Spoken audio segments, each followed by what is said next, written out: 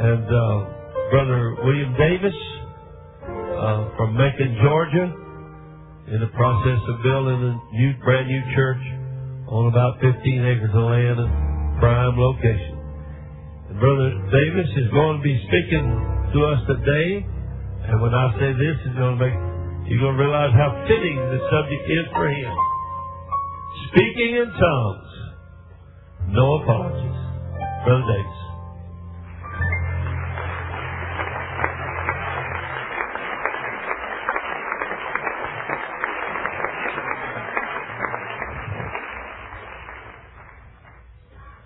All right, we're just having a rhinocerously good time.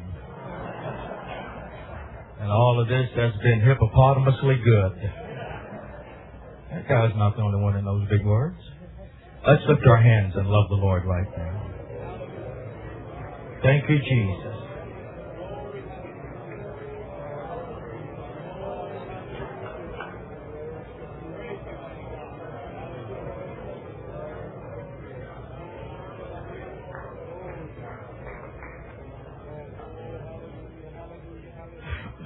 All right, if you would turn with me, please, in the book of Hebrews, chapter 6, verse number 4.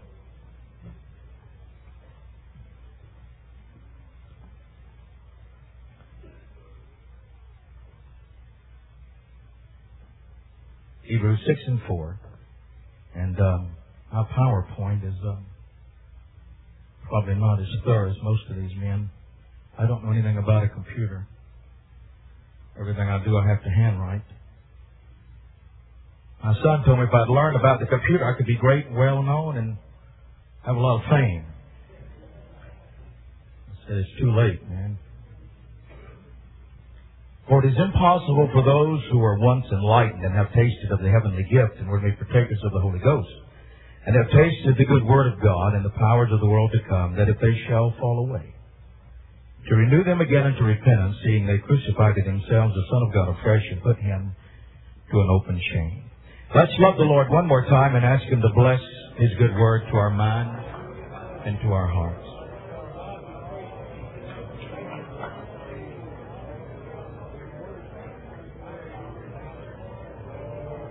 God, in your good name.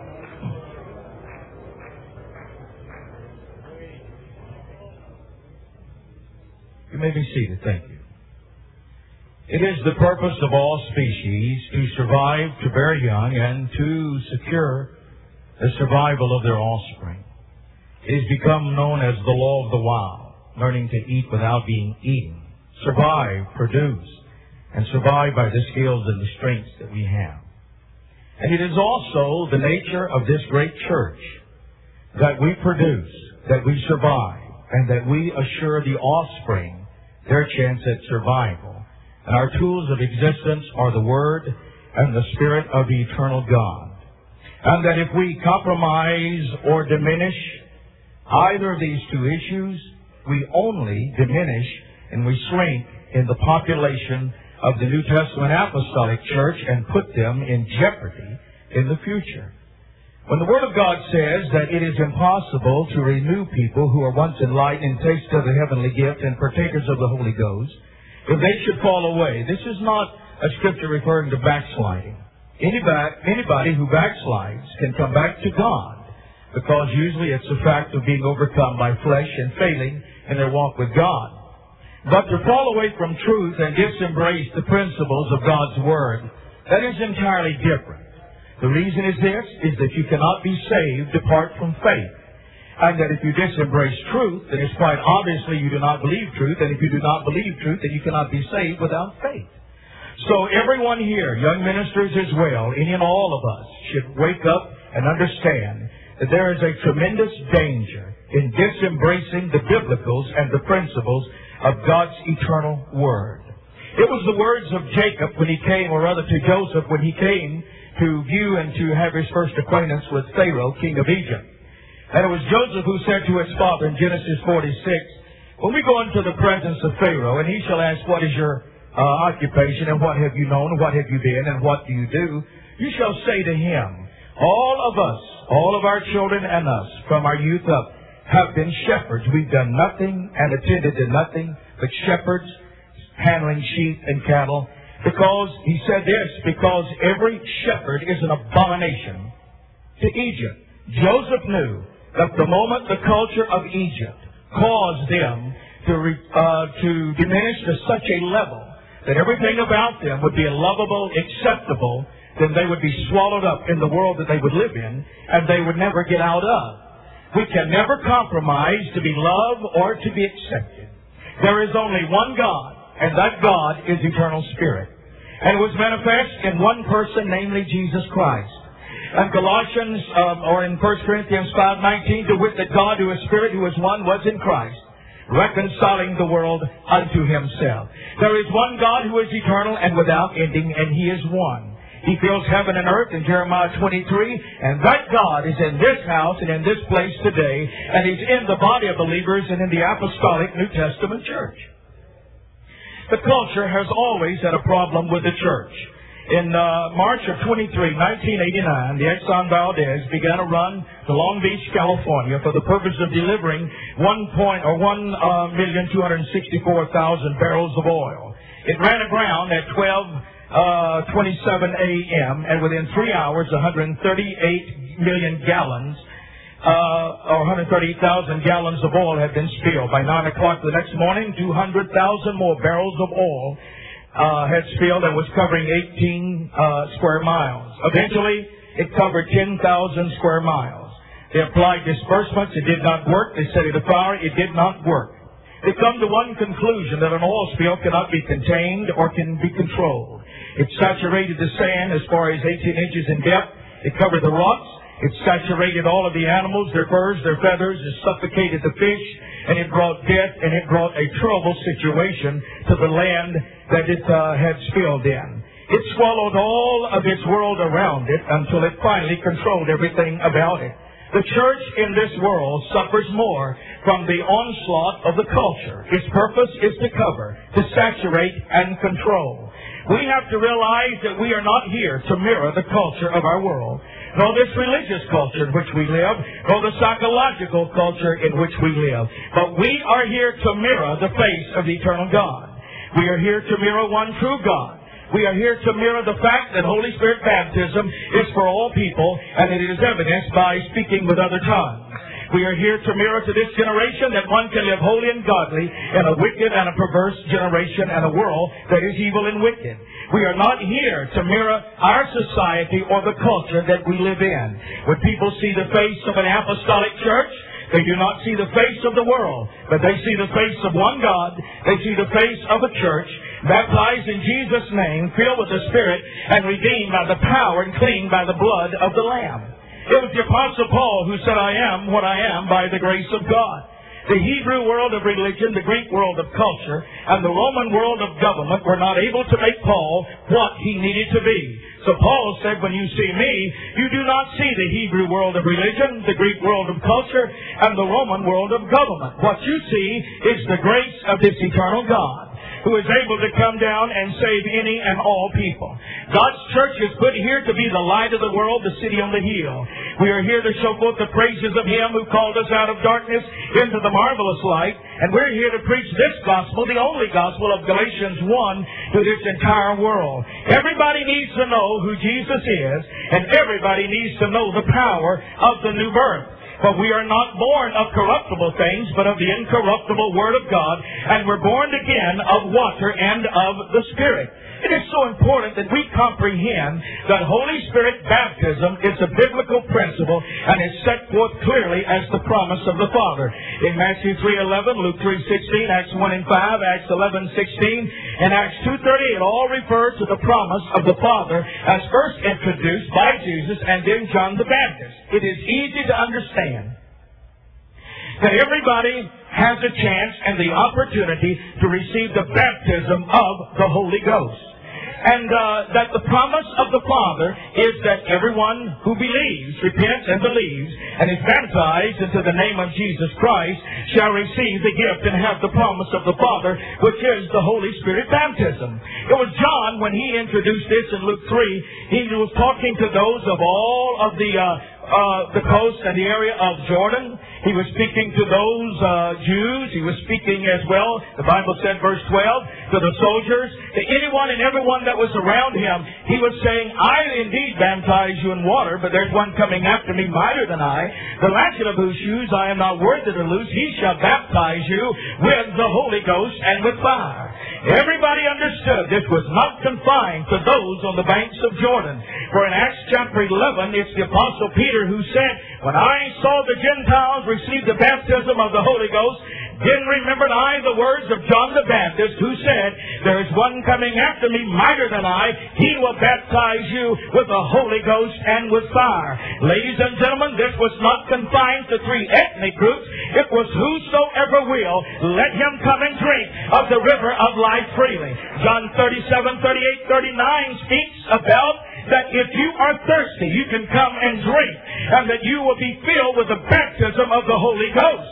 The Holy Ghost was not yet given because Jesus was not yet glorified, but it was poured out in Acts chapter 2, Acts chapter 8, Acts chapter 10, Acts chapter 19. The Holy Spirit power and the baptism of the Holy Ghost is for all men everywhere, even from the first century, even until today. There are too many people that skirt the issue of Holy Spirit baptism. Recently, there was a letter that was written, one of expressing an apology and asking for forgiveness that they had instructed people from Oneness United Pentecostal, at one time United Pentecostal Church minister, apologizing to the religious world that what we have done has committed a grave error. When people wanted to come to Christ, we circumvented and pointed them to this Spirit-seeking, Holy Ghost baptism-seeking. And when we done that, what we done was we misdirect them from Bible and from truth when the Holy Spirit baptism was not promised, nor the doctrine evidence of speaking in tongues was not promised. So we left a trail of bodies. We left people at altars, our sons, our daughters, our children. We left people come pursuing, seeking, and hungry for God, and we left them at the altars not receiving the baptism of the Holy Ghost. Ladies and gentlemen, that is all in error. The fact is this: we do not preach you must seek for the Holy Ghost. We do not preach you've got to search for the Holy Ghost. We do not preach you have to beg for the Holy Ghost. We preach you must receive the baptism of the Holy Ghost as set forth in the principles of the Word of God. Now, we have brought ourselves into a terrible state in the religious world in that circumventing the baptism of the Holy Ghost as if it is not for us today, but it ceased at the turn of the century. In my Bible discussion over the years, I have talked with many religious people, and in Bible debates, I have talked with them, and they always bring up the fact that the Holy Spirit baptism only came in the book of Acts, and at the turn of the century it ceased. The only ones had it was the apostles, or upon whom they laid their hands upon. I was recently at Mercer University again this year. I've been there 5 times, and I've spoken on Pentecostalism for 30 minutes and then answered questions from the audience for the next 30 minutes. And right in the middle of my discussion, Dr. Sheridan, who is an ordained Baptist minister, spoke up and said to the student body, I would like you to listen carefully to what Reverend Davis is saying. He is saying something entirely different than all the other pastors or ministers we've had to come and speak in regard of salvation. And he said, let me see if I understand what you're saying. He made a huge circle. He said, I think you're saying that salvation is by faith, through grace, and the Holy Spirit infilling, and baptism into the name of Jesus Christ in the circle. I said, yes, sir, that is what I am saying, that I understand that is what the Word of God teaches. And he said, now you're not saying that you're saved, and on the outside of the circle is a secondary gift of Holy Spirit. I said, no, sir, I am not saying that. I am saying that Holy Spirit baptism is for whosoever will, let him come, and he can receive as a gift the baptism of the Holy Spirit. And he said, he said to the class, please understand that what Reverend Davis is actually saying is that Holy Spirit baptism is for people today that they can have as a part of the salvation process, the Holy Spirit baptism with the evidence of speaking in tongues. I said, that's right. And all of the students looked at him as he made a final statement. He said, and that's how the religious world gets around the idea of Holy Spirit baptism, is they say it stopped at the first century when the apostles all died. Reverend Davis and his congregation of people does not believe that. He believes that the Holy Ghost is for whosoever will, and it is in our world, it's in our Bible, and every man can have the baptism of the Holy Ghost. Now, number one, please understand that what I'm trying to communicate, and I'm moving with such speed, I'm going to miss some of this, but I got to hurry, so I'm talking as fast as I can, and I don't know where we are. That's none of mine. Okay. That's okay. It looks good. It looks good. It looks good. I'm short enough, you can see everything. That's a good thing about it. Okay. But it is a fact that God's Word clearly establishes that the Holy Spirit baptism is a promise of the Father.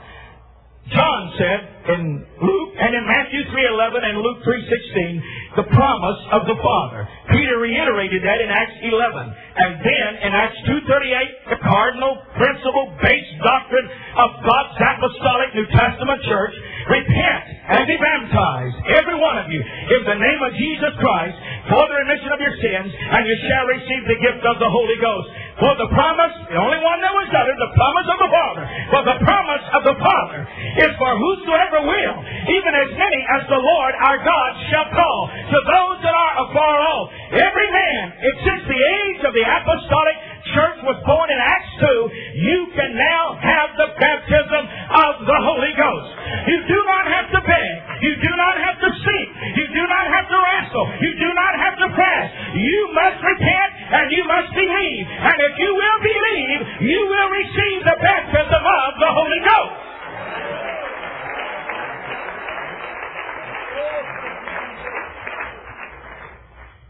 The letter went on to say that by telling people to seek, travail, and beg, you absolutely misdirect them into an area of false doctrine. That is the only statement the man made that I agree with. That is a fact. But we do not preach to people you must seek, travail, and beg. We believe that you must believe. In Acts 2, did they believe? Yes. Acts 11, Peter said, they received the like gift as well as we who believed on the Lord Jesus Christ. In Acts 10, did they believe? Yes, the Holy Ghost fell on them which heard the word and believed. In Acts 19, Paul said, have you received the Holy Ghost since you believed? They all believed. They were all filled with the Holy Ghost power. You don't have to beg. You don't have to sweat. You don't have to jump. You don't have to plead. You don't have to fight. You don't have to wrestle. You have to believe. And you have to repent. And you have to yield yourself to the baptism and the work of the Holy Ghost. And God says it is for whosoever will, let him come and drink of the river of life free. Now, a statement was made in 1 Corinthians chapter 12. Do all speak with tongues? And the answer is no. But please understand, in 1 Corinthians chapter 12, there are two dimensional presentations of the Spirit of the Lord. The first one is, brethren, now concerning spiritual gifts. Spiritual gifts, I do not want you ignorant. I don't want you ignorant about spiritual gifts. Not about baptism, about spiritual gifts. Now, in regard to spiritual gifts, do all talk with tongues? Do all prophesy? Do all have the gift of healing? Do all do the work of miracles? No! We're talking about the gifts of the Spirit. But in 1 Corinthians 12 and 13, we're talking about Spirit baptism. For by one Spirit are we all baptized into one body. If you do not believe in Spirit baptism and water baptism into the name of Jesus Christ, you cannot get into the body and you cannot get into Christ. There is no scripture anywhere that says you believe into the body and you believe into Christ. You cannot believe into Christ. You cannot believe into the body. You're baptized into the body and you're baptized into the name of Jesus Christ. You have to be born again of the water and of the Spirit, or you cannot see the kingdom of God. You do not get into the body of Christ by mere believism. Nor do you get into Christ by mere believism. Romans 6:3 and 4, we're buried, baptized into Jesus Christ. You get into Christ by baptism. You get into the body by baptism. It is an act of the Spirit placing you into the body. The purpose of Spirit baptism is to place you into the body. The purpose of spiritual gifts is to edify the body. When you're baptized with the Holy Ghost, it puts you into the body. And then in the body, you have spiritual gifts that edify the body. So does all edify the body with tongues? No. Does everybody edify the body with prophesying or preaching? No. Does everybody edify the body with healing, gifts of healing, working of miracles? No. But once you're into the body is edified by spiritual gifts. How long are the gifts with us? 1 Corinthians 1:7, that you come behind in no gift waiting on the coming of the Lord Jesus Christ. 1 Thessalonians chapter 5 and verse 16, quench not the spirit, despise not prophesy, rejoice evermore, shun the appearance of evil. How long? Until the coming of the Lord Jesus Christ. 1 Corinthians 13 and 10, when that which is perfect is come, then that which is in part shall be done away. But until the perfect thing is here, then we still have the tongues, we still have the gifts, we still have the baptism of the Holy Ghost. There is healing in the house, there is deliverance in the house. Our God is in this house right now. There is one God, and His name is Jesus, and you can have the Holy Ghost power.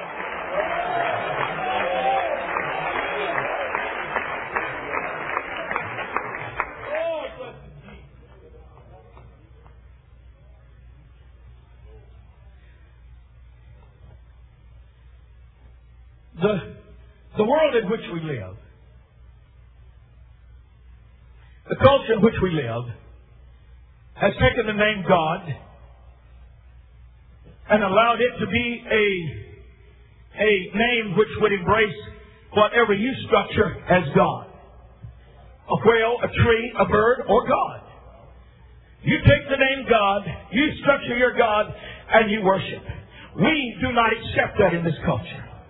You will understand that we will never be able to accommodate the culture in which we live with our doctrine. We will never be able to accommodate the religious culture in which we live with our understanding of God. More and more they say, why don't you give in a little bit? We're not going to give in at all. Why don't you change a little bit? We're not going to change at all. We are right. We don't have to change. We are right. There is only one God. And He's not manifest in three persons. He's manifest in one person. 2 Corinthians 2 and 10, Paul said, but whom I forgave in the person of Jesus Christ. There is only one person, not in, but of the Godhead. And that one God is in one person, namely Jesus Christ. There is not a triune, tritheistic, Trinitarian concept of God. There is no such thing as one God praying to another God. But that one God, who is Jesus, and the name Jesus embraces the entire panorama of deity. When you say Jesus, you have said everything that there is to be said about this one true and eternal God. Therefore, I baptize you into the name of the Lord Jesus Christ, and you shall be baptized with the Holy Ghost.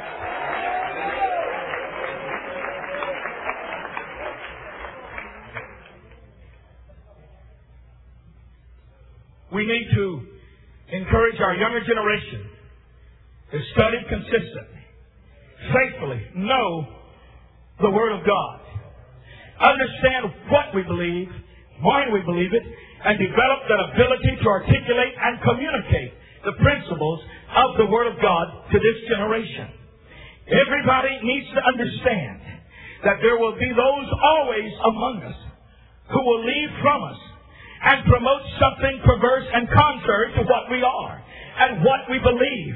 We should never be intimidated about what anybody says about us. The gays are not intimidated to be gay. Madonna is not intimidated to be evil. Hollywood is not intimidated to be wicked. This generation is not intimidated to do anything they want to do.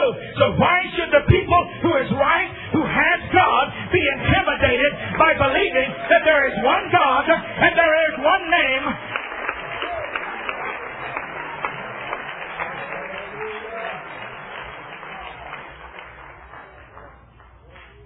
Why should we be intimidated about being holy? We do not mirror our culture. We mirror the principles of the Word of God.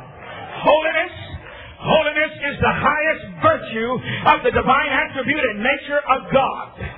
Nowhere does the Bible refer to any attribute of God as great and as powerful as the holy attribute of the nature of God. Nowhere does it say power, power, power, love, love, love, mercy, mercy, mercy. But when it comes to holiness, it says holy, holy, holy. Whatever you understand about God, you understand that He is one. He is without beginning and without ending. He fills heaven and earth. He has one name. He is holy. He is holy. And He will always be holy. And He's going to have a church that bears His name, that has been baptized into His body, and that is filled with His presence, and that has the gifts of the Spirit, and lives a holy and a godly separated life. Nobody needs to be intimidated by a world that doesn't know what they believe, who they believe, what they got, or where they're going.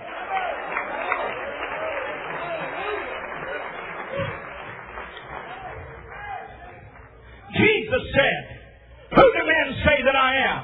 Well, they say, some say you're Jeremiah, and some say that you're Elijah, and some say that you're Isaiah. And they were kind. They could have said, some said you're a glutton and a winebibber and the son of a fornicator. But they didn't want to say that. But the point was made, there was no consensus in the world as to who Jesus was. And today, there is no world consensus as to who Jesus is. If you and I don't know who He is, nobody in the world knows who He is. But there must be in the church one consensus as who He is. He is God. He is Spirit. He is without beginning and without ending. He is the first and the last. Revelation 1 and 8, the Almighty. There is one God, and that God is in this church. And you can have the salvation promised in Acts chapter 2. Now, Hebrews 2 says this. How shall we escape if we neglect so great a salvation, which was spoken first to us by the Lord Jesus Christ, and confirmed to us by them that heard Him. Now, I did not hear Him. I wasn't there. Paul Mooney was not there. O.C. Marley was not there. Talmadge French was not there. Robert Sagan was not there. Billy Graham was not there. The Pope was not there. But Peter was there. He heard what our Lord said. He confirmed to us what he heard our Lord say. Then Peter said unto them, repent. So whatever anybody else says, if they were not there, then they have to take a secondary place. Who was there? Peter was there. Then Peter said unto them, repent, and be baptized, every one of you, in the name of Jesus Christ, for the remission of your sins, and you shall receive the gift of the Holy Ghost. For the promise of the Father is unto you, and to your children, and to all that are far off, even as many as the Lord our God shall call. Peter was there. Paul was not there, but later he had the revelation and the understanding. And that's why he said in Galatians 1, though we are the angel Moroni of the Mormon church preach any other gospel than what we've already preached, that he'll be accursed. But Paul preached what I preached. There's only one gospel: faith, death, burial, and resurrection. I know in whom I have believed that He's able to keep that which I have committed unto Him against that day.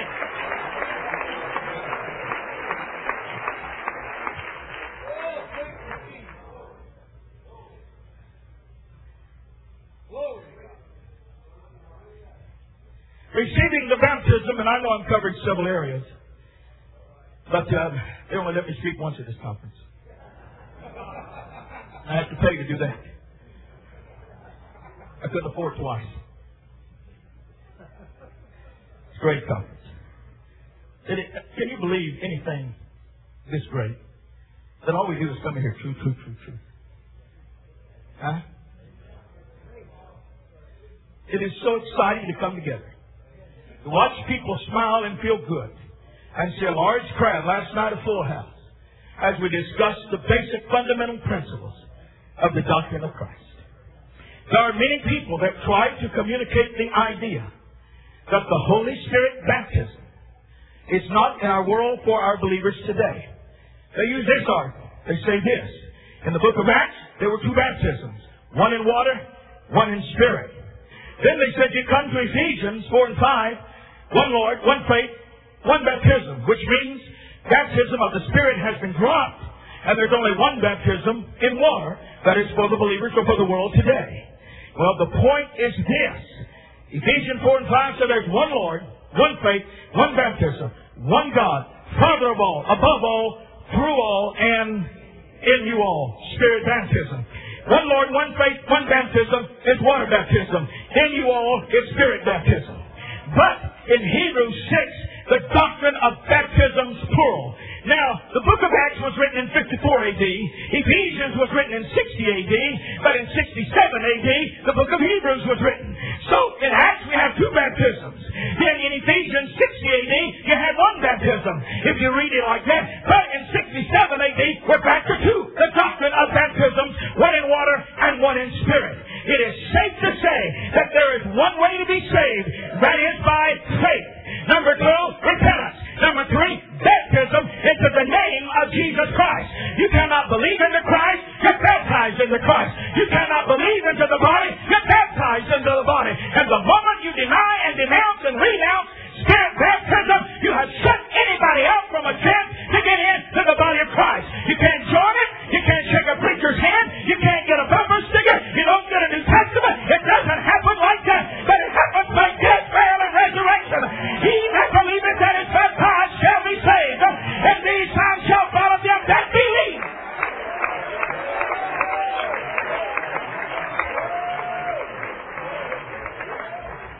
Hallelujah! Oh, thank you, Jesus.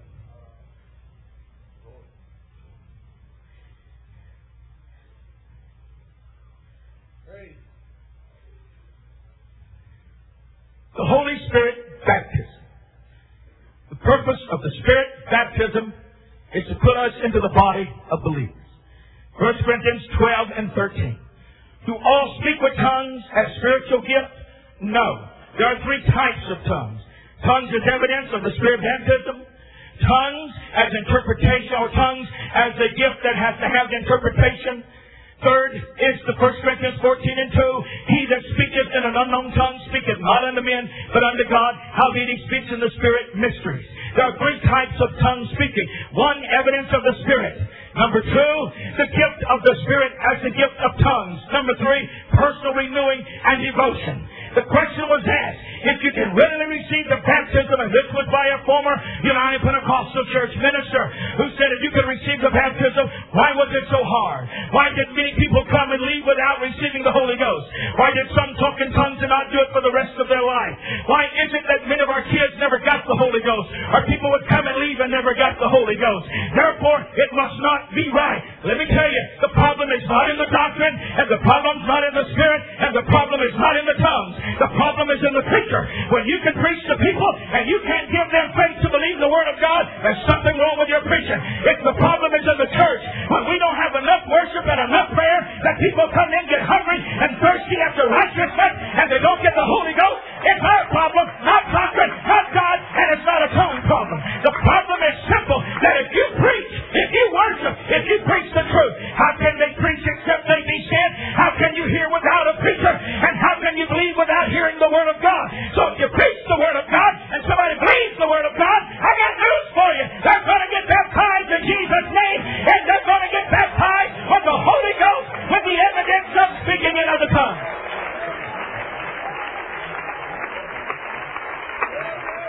Everybody clap your hands and shout yes to the Lord.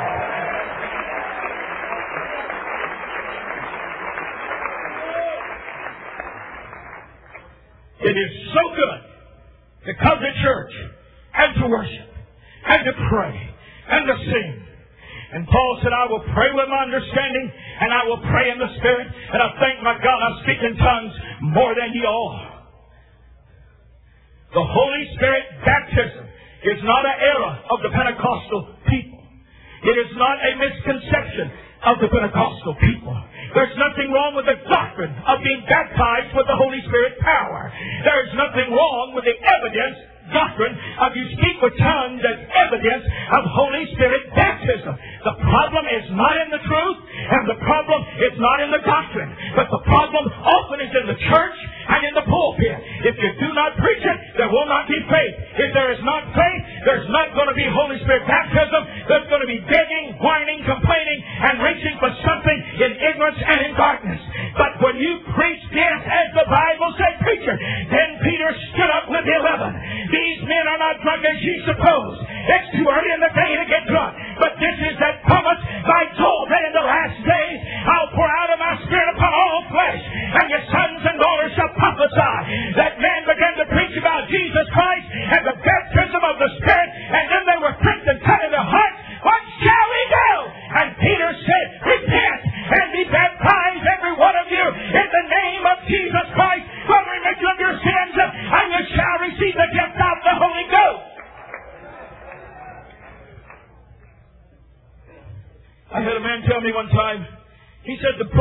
oneness people is you are hung up on Jesus' name.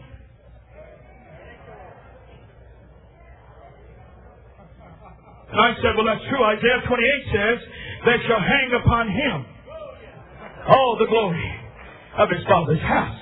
We are hung up on the only name given among men whereby we must be saved.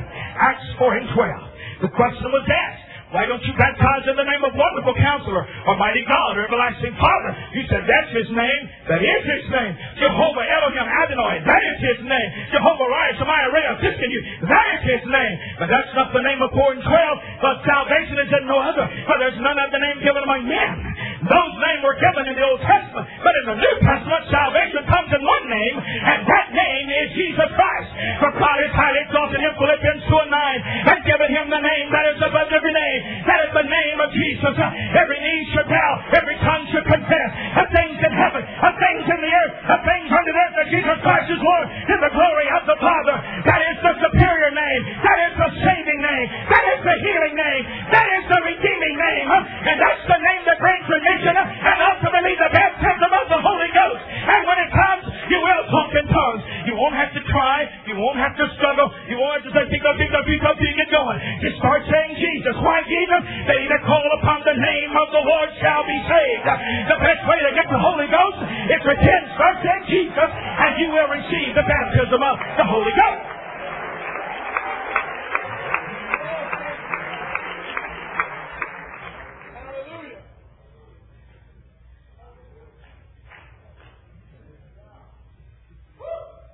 You probably haven't noticed, but I'm losing a lot of weight.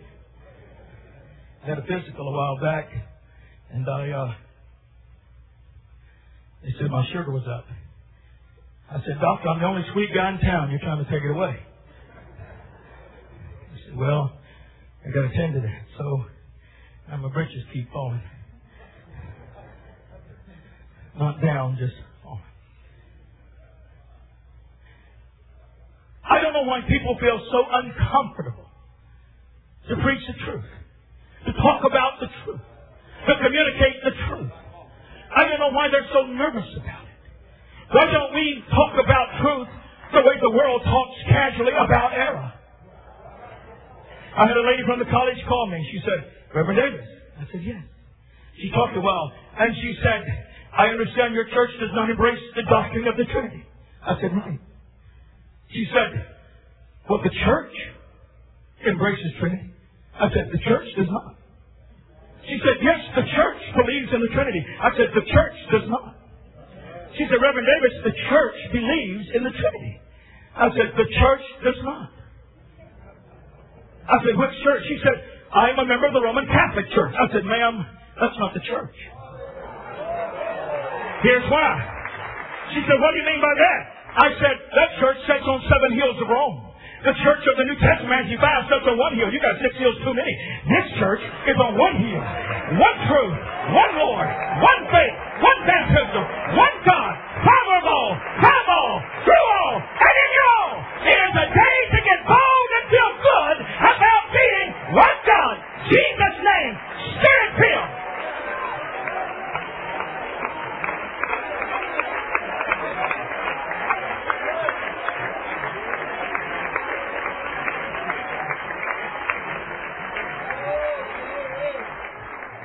For what we believe, we do not need to be arrogant and rude. We should not put bumper stickers on our cars that are insulting to any religion. We don't have to talk down or talk abusive or unkind. We simply stand up and speak the principles of the Word of God. When I baptize someone in Jesus' name, I do not go through the Trinity formula that was changed. I just baptize them into the name, the most superior name known to mankind, the name of Jesus Christ. I don't have to introduce false doctrine to get across the true doctrine. I just simply tell them the Bible says, repent and be baptized into the name of Jesus Christ. I had a man send me an application to sign for a public debate. It was going to be quite a big thing for me. I'd had several, and this was really, I was anxious to do this because it was mainly on the salvation issue. He said that salvation is that the moment the penitent sinner believes he is saved. I said, well, I will deny that. They said, then we'll see. So they sent me something. I said, no, I don't believe that. I said, amen. They said, you're not going to debate that? I said, I don't believe it. Why don't we do this? Why don't you write what you believe and I write what I believe? Because you don't know what I believe. They said, well, whatever. So I wrote this as an affirmative proposition in a Bible discussion. Salvation is by grace, through faith, that is demonstrated by one repentance, water baptism by immersion into the name of Jesus Christ, and the infilling of the Holy Spirit with the evidence of speaking of the tongue. They said, I'm not going to debate that. I said, that's what I believe. They said, that's too much like the Bible. I ain't debating that. That's what we believe. That we're saved by grace. We are saved by faith, by death, burial, and resurrection.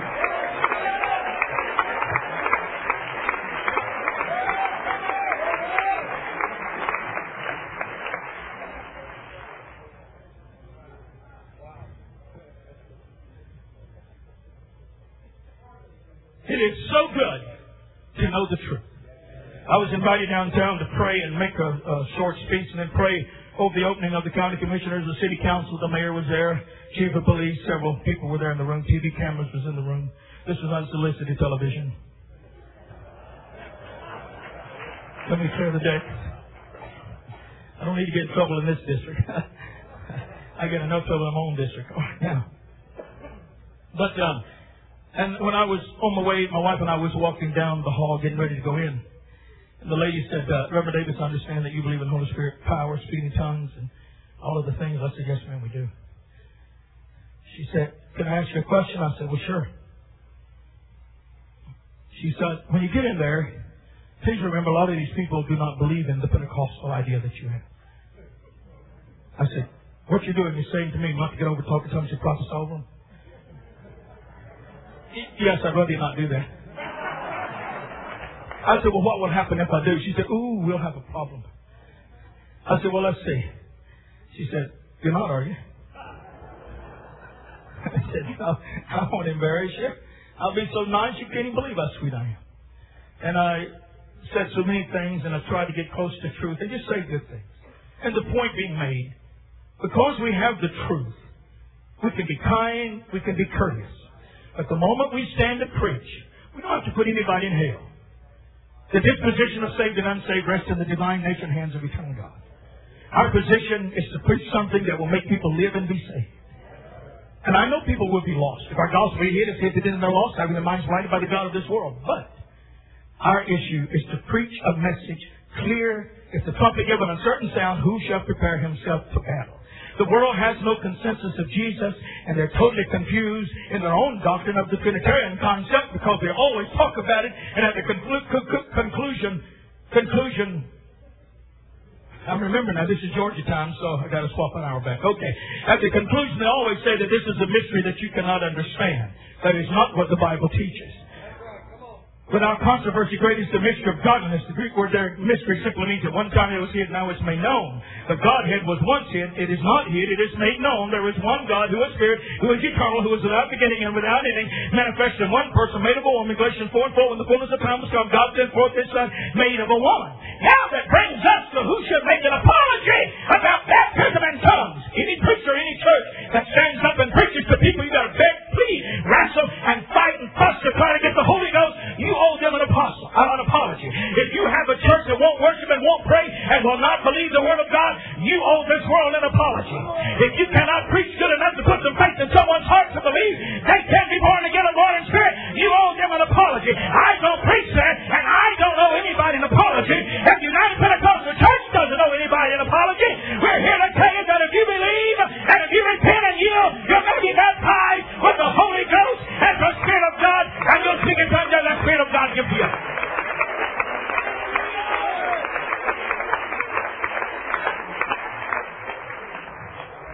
Everybody say, praise God. Praise God. This great revelation of one God. Jesus was fully man and He was fully God. He spoke as man sometimes and He spoke as God.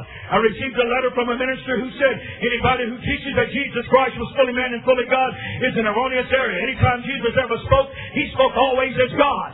Immediately you go to the Bible and it shoots it all down. John 14:10, Jesus said, it's not me that doeth the works you see me do. My Father in me, He doeth the works. to believe it like they're saying it in the new so-called divine flesh doctrine. God said, it's not me that doeth the works you see me do, but it's my Father that is in God. He doeth the works. That butchers the King's English, and it's a violation of biblical text and truth. Hebrews 5:7 said that in the days of His flesh. Does that mean that God's flesh then prayed to God? That is not so.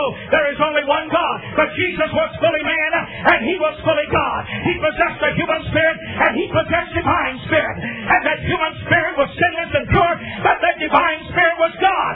And He was fused as one, not confused as two. And there is only one God, and His name is Jesus. And when you believe this message, it's going to raise you to your feet, and you're going to preach the greatest message that the world has ever heard.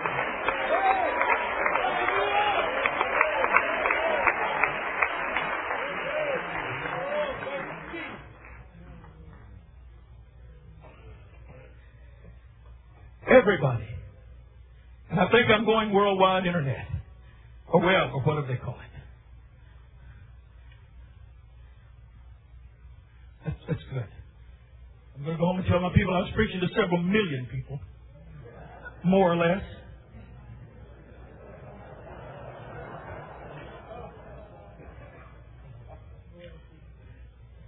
There is nothing any greater than to preach to this world the fact that they can have an experience that brings them into a body of believers that is holy, that is pure, that is godly, and that is going to be in the rapture. And it's equally great to know that you can preach to people, they can be baptized in this body, and baptized into a name that will blot out all sins by His blood. And that once in the body, there are numerous spiritual gifts. Word of wisdom, word of knowledge, discerning of spirits, interpretation of tongues, diverse kinds of tongues, and miracles. Of the word Greek there is really operation of the powers of God. To know that there are so many blessings in the kingdom of God. And only to stand up and say, since people in my church did not receive the Holy Ghost and talk in tongues quickly and easily, there must be something wrong with the doctrine. There's something wrong with the preaching. Because if you preach the Word, it brings the faith. And the faith brings the baptism of the Holy Spirit and the power of God. Everybody can have the Holy Ghost.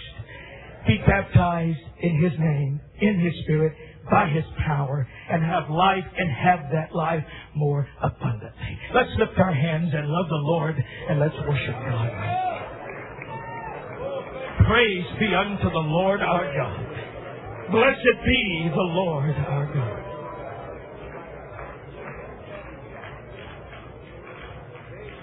Let's all stand to our feet, lift our hands, and thank God for Bible truth and for Steadfast Conference that promotes the basic fundamentals of this truth that the whole world needs to know.